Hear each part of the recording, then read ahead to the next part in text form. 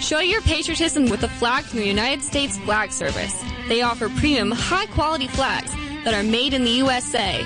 Whether it's the grand old flag, your favorite military flag, or a historical flag, celebrate your freedom with the flag from the United States Flag Service.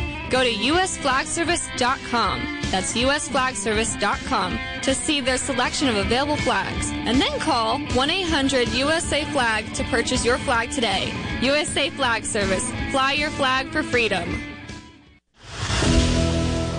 Now, the Jen Charlton Show on 930 WFMD and WFMD.com. Telling it like it is with your host, Jen Charlton.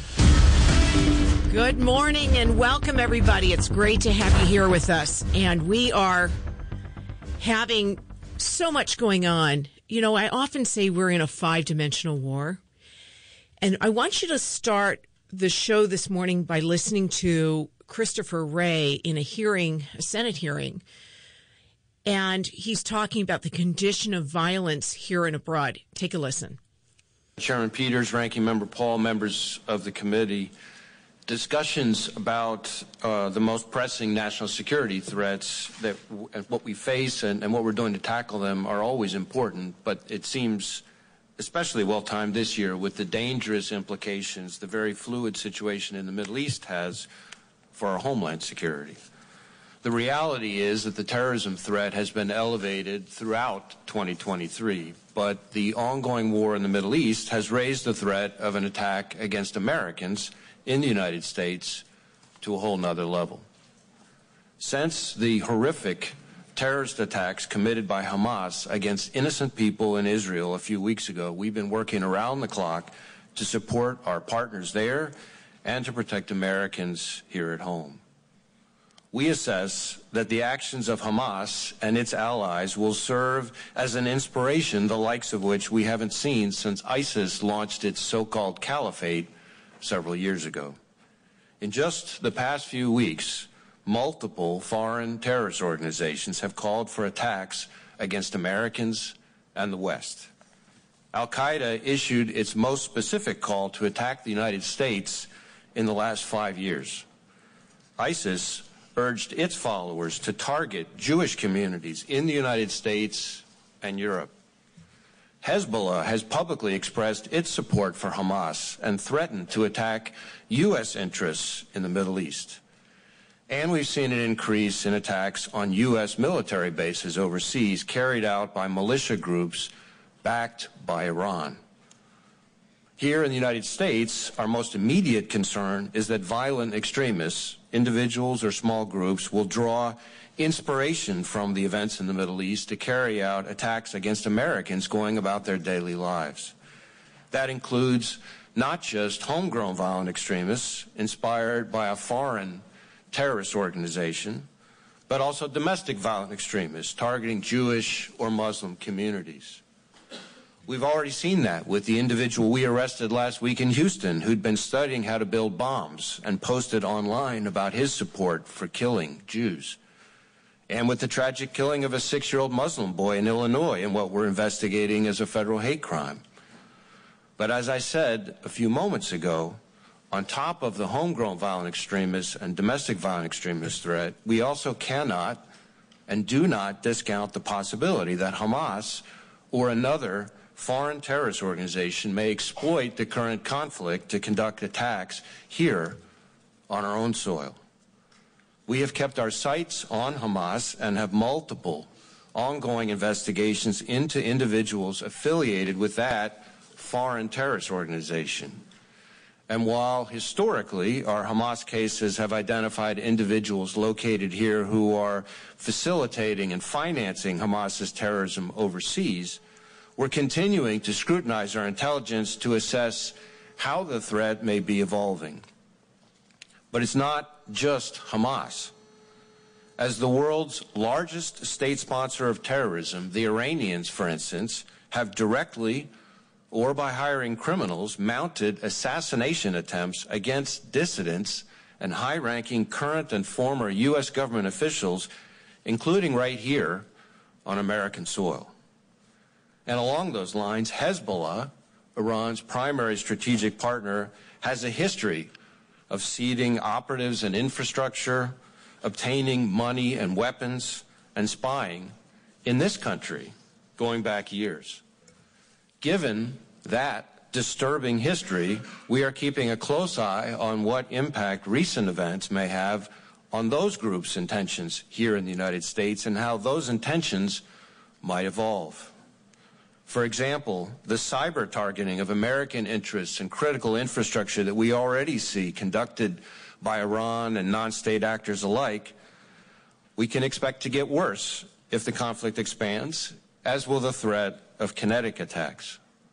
But across the country, in each and every one of the FBI's 56 field offices, we are addressing these threats with a sense of urgency. Among other things, that means working closely with our federal, state, and local partners through our FBI-led Joint Terrorism Task Forces to ensure that together we stay laser-focused on mitigating threats, taking an even closer look at existing investigations and canvassing our sources to improve our intelligence, and then sharing that information with our partners, and doing all we can, working with our partners, to protect all houses of worship and people of all faiths here in the U.S. Bottom line, we're going to continue to do everything in our power to protect the American people and support our partners in Israel. Now, protecting Americans from the threat of terrorism is and remains our #1 priority. But as you all know, the range of threats we battle each and every day is enormous. From cyber attacks to economic espionage to violent crime and narcotics trafficking and everything in between. And none of the problems we tackle is getting any easier. So that was Christopher Wray speaking about the current state of affairs in U.S. regarding the violence that's abroad, but it's coming here. And the one thing I want to impart to everybody, and this isn't conspiracy theory, it's based on facts. So people want to conflate some ideology with facts, and then they call it a conspiracy theory. And we've talked about that. The fact is that there are people who've come through the southern border who are foreign operatives. That's a fact. The fact is about 10,000 Chinese have come in who are military age and military grade young men. We know that people are coming in who are Hamas. We know that they're here. I've already spoken to several people in DOD and contacts that are working in the military. We know that they're here. My question is, to what level have they embedded themselves in our, quote, democracy infrastructure? Like some of the jihad supporting people in Congress, like Tlaib, who's flying the Palestinian flag in the U.S. Congress building. It's troubling. So I thought I'd reach out to a good friend of mine who has a global view of things. She is British. She is an immigrant and has lived here in U.S. for a while now. But she also is a businesswoman who's worked globally.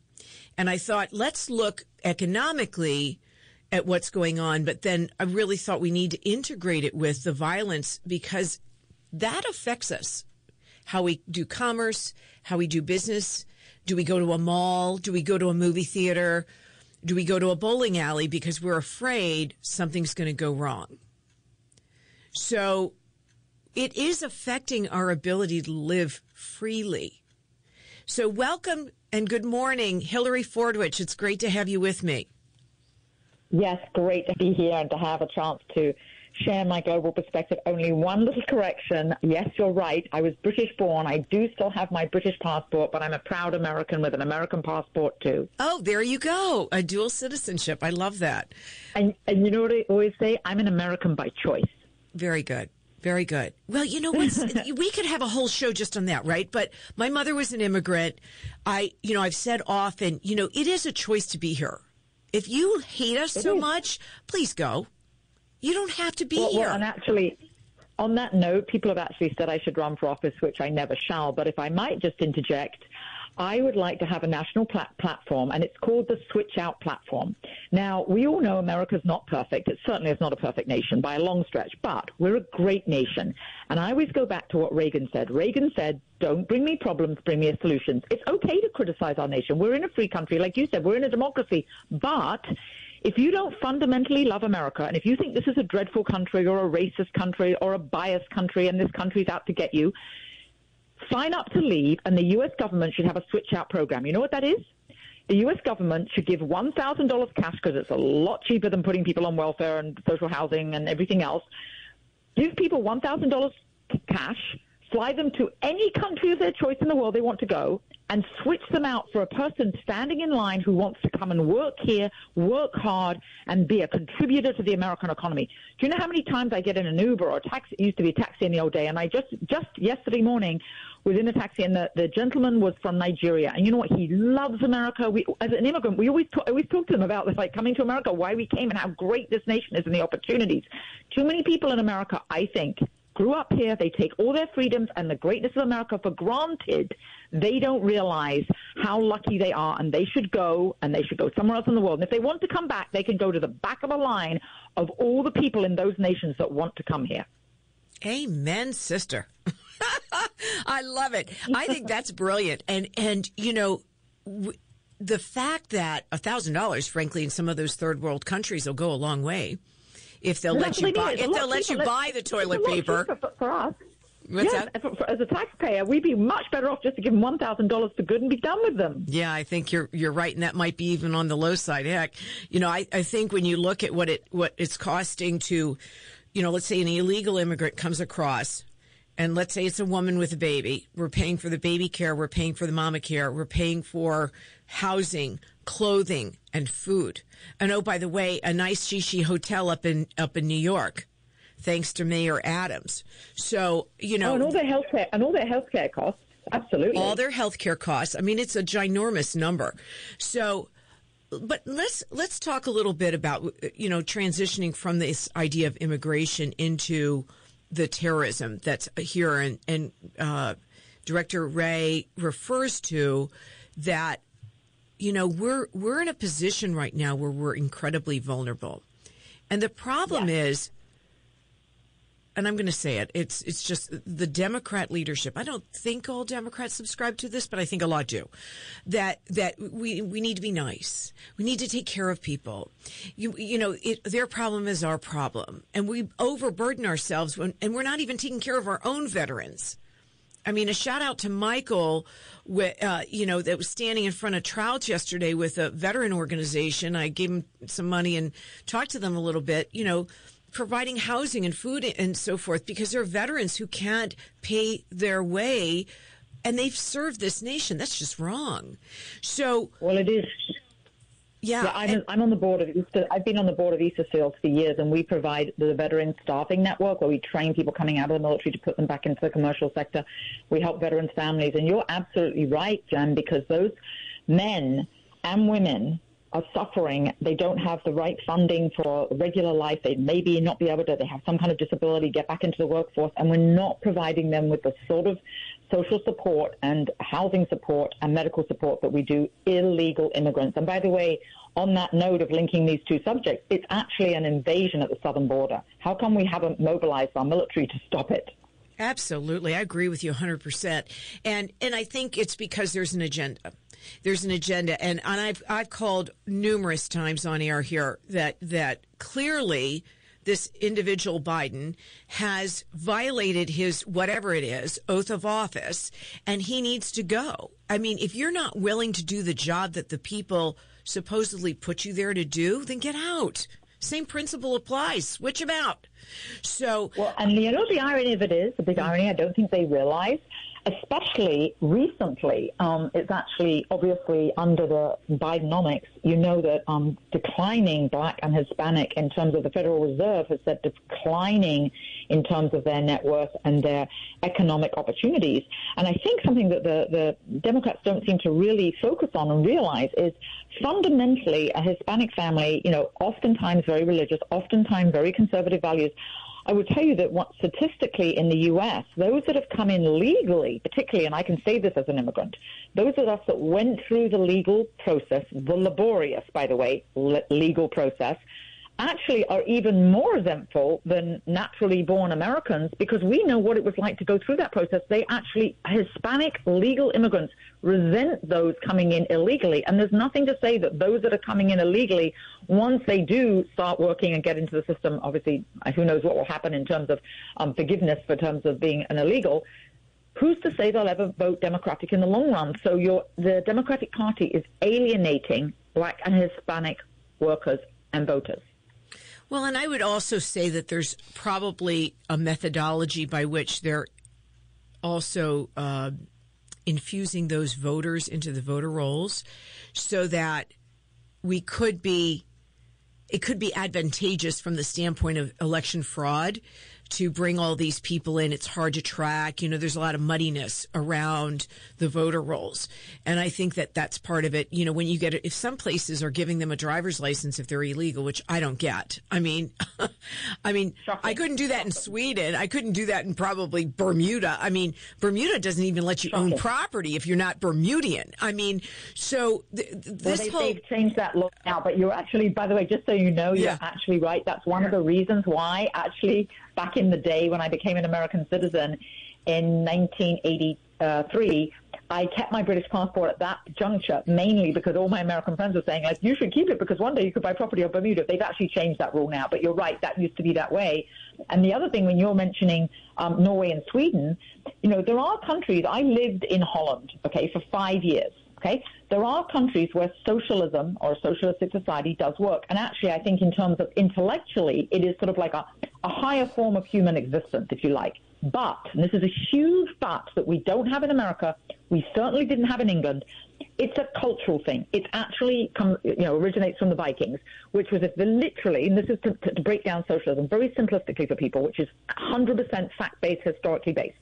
When the Vikings were in a boat, everybody was rowing together. Now, you weren't in that boat unless you could really row hard.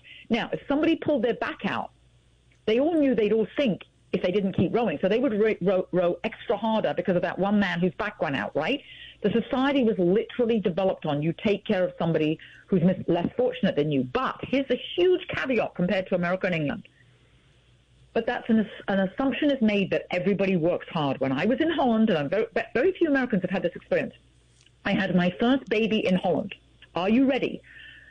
The neighbors actually came over and they brought me a cake and everything and were very, very nice when I had my baby. And I thanked them all for being so nice, the Dutch people, in my broken Dutch, and then they all spoke English. But they all said to me, oh, yes, well, we come to help you, give you the cake. But the Dutch are very blunt. They also said something that should shock people and wake people up about socialism.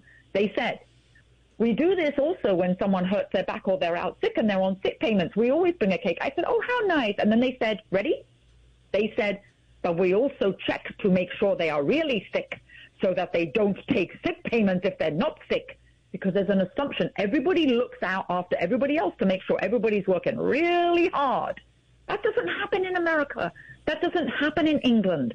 That's another reason why socialism works in a completely different culture than ours. And I would like every American that thinks that they like a more socialistic society to try and go and live in one of those socialist countries, and then they'd find out how it really works. And they're not pure socialism, by the way. They're really, really hard-working, capitalistic, socialistic societies. Beautifully said. That's a great story. And, on that note, let's take a quick break and we'll come right back. I have with me today Hillary Fordwich, who is an international businesswoman and well-versed in so many of these different economic issues, which we're going to touch base on after the break. You're listening to The Jen Charlton Show, and we'll be right back. When was the last time you had freshly made ice cream or candy? Sweeties on the Creek offers a wide selection of fresh, creamy ice cream made with natural flavors. Stop in for a new fun flavor or a classic yummy favorite perched on a freshly made waffle cone. Just in, Sweeties has a huge assortment of candy, including freshly made, in-store delicious chocolates. Your young ones will love all the plush toys and fun gifts, too. Sweeties on the Creek, just up from Market Street. We're scooping now. Past editions of this program are available in the audio vault at WFMD.com. Welcome back. This is Jen, and I have with me today Hillary Fordwich, who is a contributor now on Newsmax. You can see her on the Chris Plant Show now and then. Hillary, why don't you give people your background just briefly so people know your international business experience? Thank you very much, Jen. Yes, I don't want to bore our audience to death. Just in a nutshell, I used to head global business development for KPMG worldwide, based out of Amsterdam, and then also was headhunted out to head global business development for a systems integration firm with a global systems development center in Manila.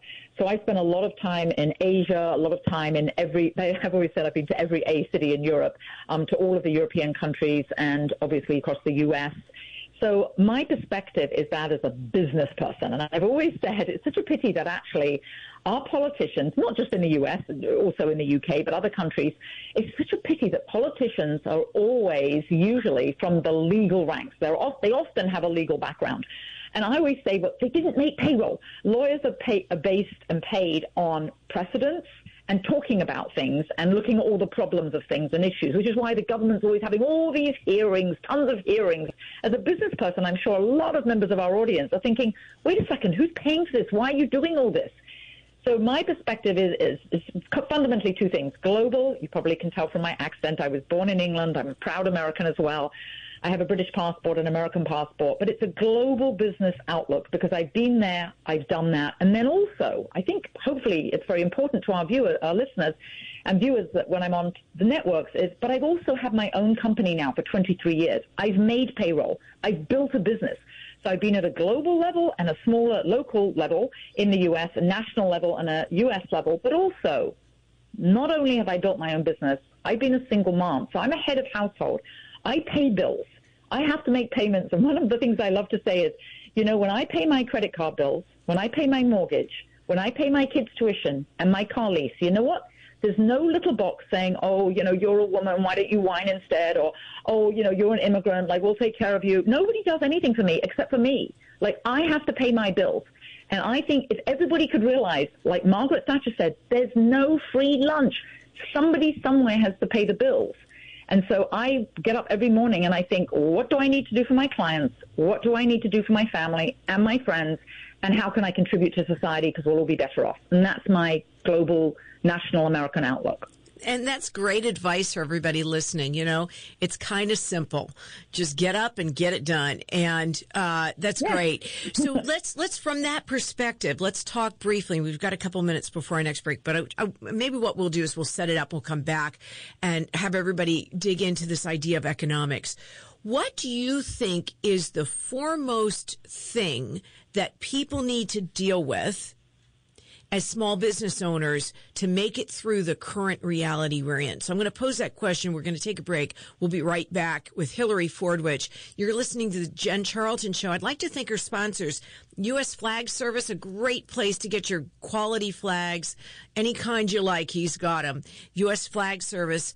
Go to usflagservice.com. And also, Sweeties on the Creek. We're scooping out. We'll be right back. Free Talk, 930 WFMD.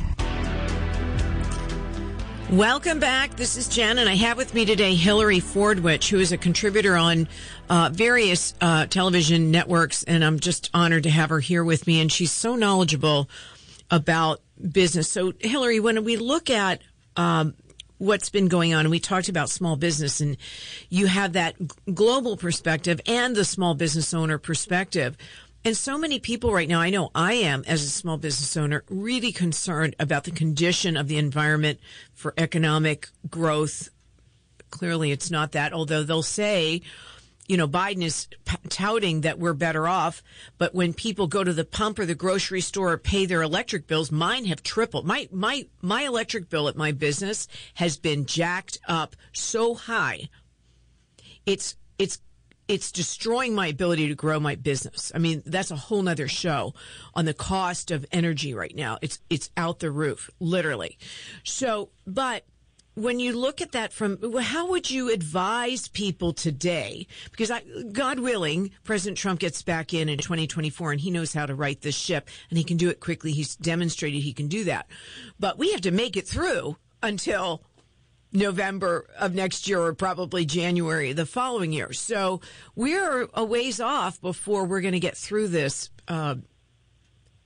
difficult time. Thoughts? Yes, no, you're absolutely right, Jen, for small businesses. And now this is going to sound somewhat self-promotional, but even if you take it separately, take out totally anything to do with me, the tagline of my company is how to gain and retain clients. I am a supply sider, and I believe and know that if you don't grow the top line, nothing else matters. You can keep cutting, you can cut costs, you can cut, but if you don't grow the top line, you're not going to grow, and actually you won't even stay in business. So how do you gain and retain clients and customers in whatever business you're in? David Maister was a Harvard professor. He actually wrote a book called Managing the Professional Service Firm. He studied law firms and accounting firms predominantly. So he was really in the professional services realm, but this goes for any business. He said from his studies, and he was very well funded by Harvard, and it was before Harvard turned sort of as woke as they are, but this was back in the late 80s. He wrote his book in 1995. He found that it is four times more cost-effective to retain a client than it is to gain a new one, to retain a customer than it is to gain a new one. So everybody listening who's in business, you must retain your current customers and clients. If you don't, it's like a breakup. They've divorced you. They've walked away from you. They've left you, which means there's something wrong with your business. Of course, you have to fix that. You must make sure that you retain your existing clients. So business development, everybody's always focused on, I need new business. Retain what you've got. But as I said, my tagline is how to gain and retain. But you have to gain new business. And that comes down to one word.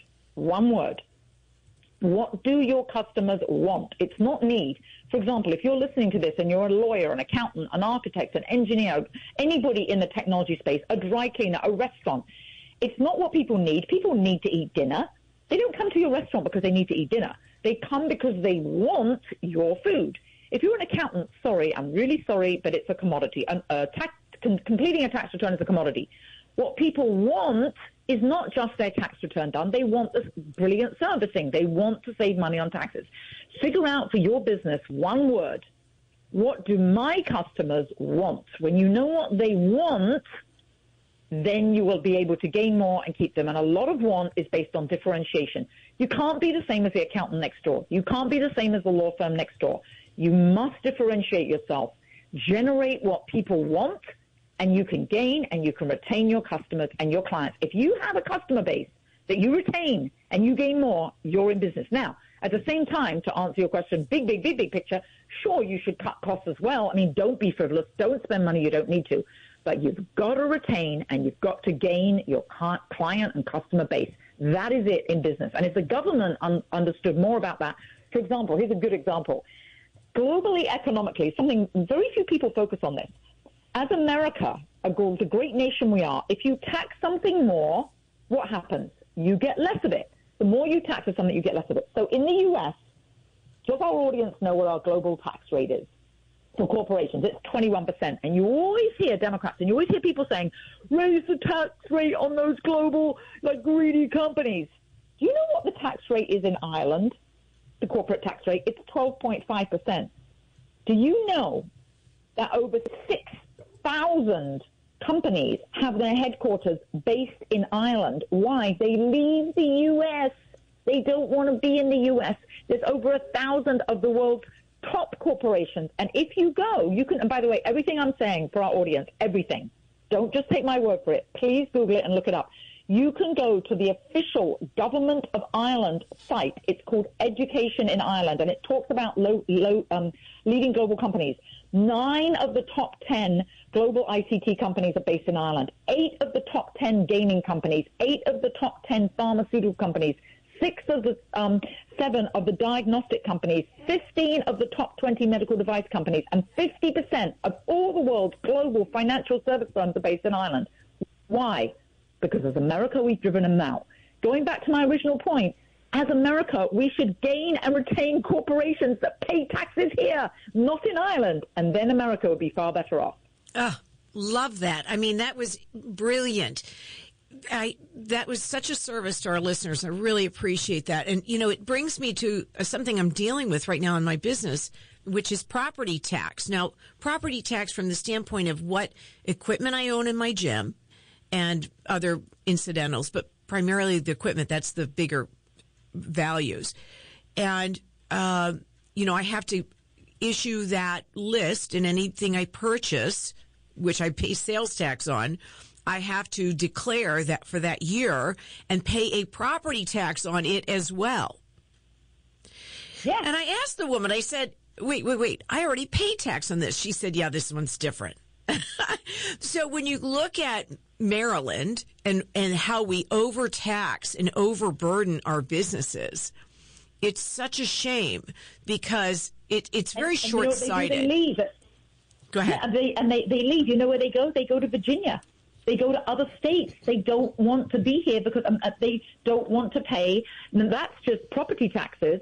And then there's employees, and then there's every single tax end to end throughout your business is higher in Maryland. That's why they leave. Like, you remember when Martin O'Malley was running for governor, and somebody asked him, is it true that 1,000 millionaires leave Maryland every year? And he didn't have an answer. That's why the houses around where I live, so many of them remain empty for what? 5 months and 29 days. Why? If you leave Maryland for 6 months and 1 day and have a main residence in another state, you don't have to pay the Maryland taxes. So people want to have a foothold in Maryland. Why? Because they have their families or, their communities here or whatever. But they're not spending the money. They're not buying groceries and gas. Do you know gas is 65 cents cheaper in Tysons than where I live, just by the border? Where do you think I get my gas every week? People go to Virginia for things because the taxes are lower. It doesn't matter what political party you vote for. Please raise your hand if you say, no, I would rather pay 65 cents a gallon more for my gas.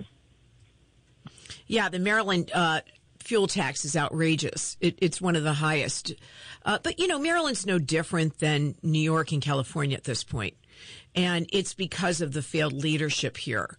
And frankly, it didn't get much better under Hogan, I don't think. So, we're back to, overburdening and losing people. And like you said, a lot of people have flown south because they're not interested in being a part of this economy anymore, which is a real shame, but it affects us locally in terms of business owners. Let's talk a little bit about global economics and U.S. domestic economics and how that integrates in terms of where we are today. From your business perspective, what do you see is the future for us over, let's say, the next 6 to 10, 12 months? Because I'm hearing we are definitely in a recession now. The numbers bear that out. And we're headed toward a depression that could be worse than the 1930s. Is that just propaganda? Is that just a conspiracy theory? Or is that truly what we're on track for? Well, Jen, first of all, and everybody in the audience should realize I'm not an economist, so I'm not going to make economic predictions, but I can tell you what I see, good news and bad news. Okay, one of the greatest things about America from a resilience standpoint, and actually there's actually a global expression, is when America sneezes, the rest of the world gets the flu. And that is, why are we a more resilient nation? One of the things is we have built in to, and don't ask me where exactly and how it originated, I don't know, but we have built into American society this consumer spending that has been incredibly resilient. The CPI index, the consumer index, is really high. Now, I think part of that is actually a sad reason. I think part of it is, and very sad for your show and all the networks I'm on and all the news shows, it used to be that in the evenings in America, and actually in the rest of the world, sort of a family would sit down, and the only news you got was basically 3 or 4 networks at night. And if they said, there's going to be a recession, everybody was listening, and then everybody would rein in their spending because, oh my goodness, there's going to be a recession. Plus, in America, there was a very huge influence economically from the Great Depression. People's grandparents or parents at one point had lived through the Great Depression, and they knew and they could feel what it was to have nothing. The Second World War, though, did not affect Americans in the same way as it did my mummy, obviously English, grew up in England, feel what it was.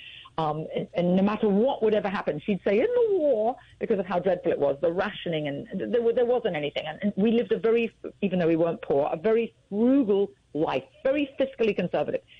Wasn't the same as that in America. So now we have a generation, an entire generation, and my proof point in this, I've got a proof point for everything I say, Jen, for our audience. My proof point in this is the Taylor Swift spending this past summer. It was called the Taylor Swift spending stimulus. Why? Because it probably contributed 3% to our GDP. Because GDP was up by 4.9%, there was an immense amount of spend all around that. Now, that was on services, that was on travel, that was on concessions, that was on very much, obviously, the service industry. It wasn't fundamental to our economy. So our GDP was buoyed by what? I'm now going to bring together everything I just said. By a generation who isn't influenced at all by their parents that went through the Depression. That era is gone. That era has passed away. So the young generation today in America that spends, they just see things on their TikTok. They're not sitting down with, like your parents did and most parents probably did in America. They did not sit down and watch the daily news the night before. They did not hear, oh, there's going to be a recession and they might lose their job. So they are what I call consumer immune. They are consumer immune to the news gen because they're not hearing it and they're not influenced at home by it. So then what do? They go out and spend, hence the Taylor Swift spending this summer. They spent frivolously, they traveled, they bought all sorts of clothes and things and concessions that no one ever needs. That's what is different about America. So my faith in America is always this incredible optimism. You could call it frivolous spending, but it buoys an economy.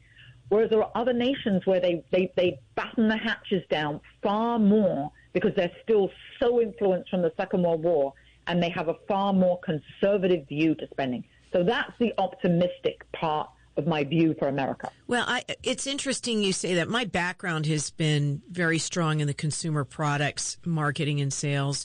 So I'm good at seeing what consumer trends are. I worked in fashion. I've worked in entertainment, now fitness. I know trends, right? So, but when you look at that, that consumer spending, U.S. got ourselves in trouble because we could buy cheap now the China products. When that started happening, how many little black dresses do we need, really? How many pairs of black shoes do you need, really? But we just had this voracious appetite for these consumer products that we could buy cheap, and it became a habit. And, now it's hard to afford them because those consumer products are, although still cheaper than U.S. produced items, they're either in short supply, so that's driving the price, right? Or they are raising their prices because they can, because all of economics has risen with inflation, which is a whole nother show, which we won't really get into today unless you have a thought about it from the inflation standpoint. I'd like to take a quick break, and you're listening to the Jen Charlton Show. I have with me today Hillary Fordwich, and just a brilliant mind on these things that we're looking at from a business perspective. And thank you all for listening. We'll be right back. When was the last time you had freshly made ice cream or candy? Sweeties on the Creek offers a wide selection of fresh, creamy ice cream made with natural flavors. Stop in for a new fun flavor or a classic yummy favorite perched on a freshly made waffle cone. Just in, Sweeties has a huge assortment of candy, including freshly made, in-store delicious chocolates. Your young ones will love all the plush toys and fun gifts, too. Sweeties on the Creek, just up from Market Street. We're scooping now. Welcome back. This is Jen, and I have with me today Hillary Fordwich. Hillary, I was thinking on the break about something you said, which was the mindset of the younger generation, because they've grown up with IT, they've grown up with computers. I remember having to balance a checkbook, which I found incredibly painful. I wonder if these kids even know how. I don't think that that's even in the tactile, if you will, of their everyday activities. Your thoughts? Oh, Jen, they don't even know what that is. And think about it. Think about also the fact that they have calculators on their phones and calculators. They don't even know how to multiply and divide.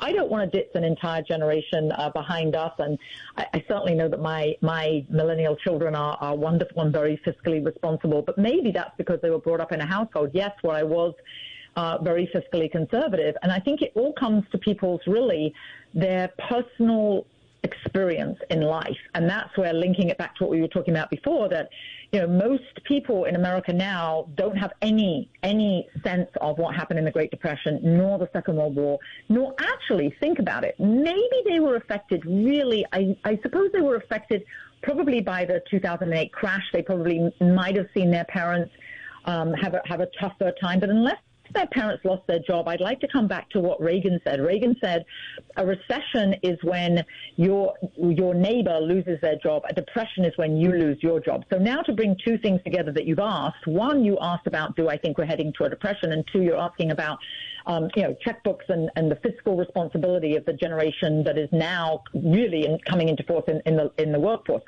The Wall Street Journal, actually, a while ago, was talking about what they called a recession. A recession, meaning not a recession, but basically the rich facing a recession more than anybody else. Right. That because of all the COVID stimulus spending, a lot of sort of the blue collar labor classes were buoyed by that fiscal spending. But a lot of, and the services market, as we know, there are 11 million unfilled jobs in America in the service sector, which is why when you go into any restaurant store, you're usually going to see a sign saying help wanted. Go into any supermarket, certainly in Maryland, you'll always see help wanted in your Giants and your Safeways, because there are 11 million unfilled jobs. But where there's going to be this sort of recession is greatly predicted. It's, again, the Wall Street Journal referred to it as a recession. Why? Two major factors. One, the high interest rates, a lot of real estate loans are coming due. A lot of people's interest rates are going to go up on their real estate. Commercial real estate is going to have even more pressure on a lot of businesses with assets such as real estate, one. And secondly, as consumers maybe do pull back, and if we do see oil go even higher, it's now about $82 a barrel, and Brent crude is $86 a barrel. If we see oil prices go up, 5,933 products are affected by the price of oil. That is what's going to affect the consumer. So now if I link up everything I just said, yes, the younger generation will feel it when it impacts them, which it really hasn't now. The recession means if they're in technology and have a technology job, as we know, Mark Zuckerberg had the year of efficiency, which meant he let people go. Elon Musk has let people go. With these strikes around the nation, you're going to see more companies automating. Companies are looking at what's happened with Kaiser Permanente, with the UAW strike, and they're automating. So add all that up with increased automation, the price of oil going up, commercial real estate, and interest rates affecting commercial businesses, you will see all that impact this generation in a way perhaps they've never experienced it. To now the last part of your question, which is because they've never balanced a checkbook and they have just a credit card, which is a miraculous thing, isn't it? You can keep using it and spend because the credit card companies want you to have a greater debt, and it's made so easy. Yes, they are likely to have a big hit on them. And many people predict it's going to be the end of this year. I say it won't be. You know why? Because we're heading into an election. And on my last point is there's something that scares me almost as much as anything in America, and not many people talk about it. It's the SPR. The Strategic Petroleum Reserve is at its lowest rate than it's been in 40 years, since 1983. What does that mean? As a nation, we only have about 17 days reserve of petroleum to make our economy run. And as I mentioned, it's 5,933 items in our economy affected by that. All right, so hold on. Let me chime in on that. Sorry. This is an egregious violation. This is an example of what I started out with. Violation of Biden's oath. And it's not just Biden. It's Biden. It's his whole entourage of people who are destroying our nation and putting us at risk. And what that Strategic Petroleum Reserve is meant for is if we go to war domestically, we better be able to fuel up our tanks. If you can't, if you can't fuel up your airplanes, we're in big trouble. And Jen, yes, you're 100% right. And I would say two things. Number one, it's called strategic because of what you just said. It's actually a national strategic protection for our nation. But number two, you're right about our vehicles, but it's not just our vehicles and our planes. It's 5,933 products in our economy into which petroleum goes. Our economy grounds to a halt in just over a month if we have no petroleum. This is not by accident. It is by design. Well, it's because Biden has used it to keep gas prices low. Why? Because when you're going back to everything now, if we wrap this whole show into sort of a nutshell, overall, people don't know the details of what's happening. There's only 5 things, really, I would say every American knows about. There's only 5 things. One is what is the price of gas when I go fill up at the pump. In fact, the only people probably who don't know are the elites because they have a chauffeur who goes and fills up the limousine. But your average person, they know the price of gas at the pump, right? They generally know the price of groceries, or somebody in their household knows the price of groceries. They know what their living expenses are, whether it's their mortgage, interest rate, their rent. They know what it costs to actually physically be in an abode, or if they're homeless, they know what that feels like. Then they know if they've got a job, and they know if there's crime or low crime in their area, if they feel safe. Those are 5 things. So one of the 5, and the administration knows this, and we're in an election year, and pulling everything together, my point is this. The reason they have released the barrels of oil they have, and they've drawn it down to the lowest level it's been in 30 years, is because they want the price of gas. It's really actually very low still, in like $3, around high $3s, $4. Because we're in an election year, it will stay stable or maybe go lower, which is terrifying. And that's why they're doing it. And everybody listening to this feels that. What you're saying is they're subsidizing, basically, using the strategic reserves. And at this point, let's remember that our dear President Trump, who they wish to demonize, why? Because he was effective. They can't have him be effective because that shows that they're ineffective. But he was effective. Because he was effective, but also he wasn't part of the established, the deep state. Thank God. And the deep state is so crystal clear now. It's not a conspiracy theory. It's wide out in front right now, and everybody needs to see it for what it is. But he also had reestablished and leveled up the strategic petroleum reserve. And yes, you're right. And he bought the oil at a lower price per gallon. I think when he bought it, it was $62 a barrel. I have to check on. I don't want to state facts that are incorrect, but I think it was about $62.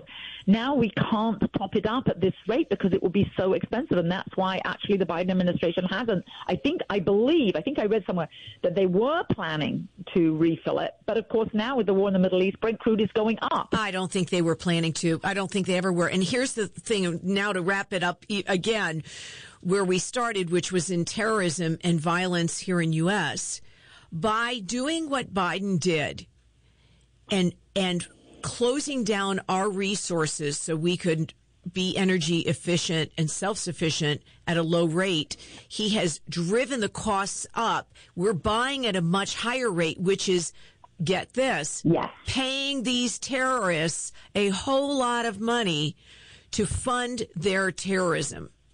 So when we look at Hezbollah and we look at Hamas and these various groups, we are making their job easier to attack us.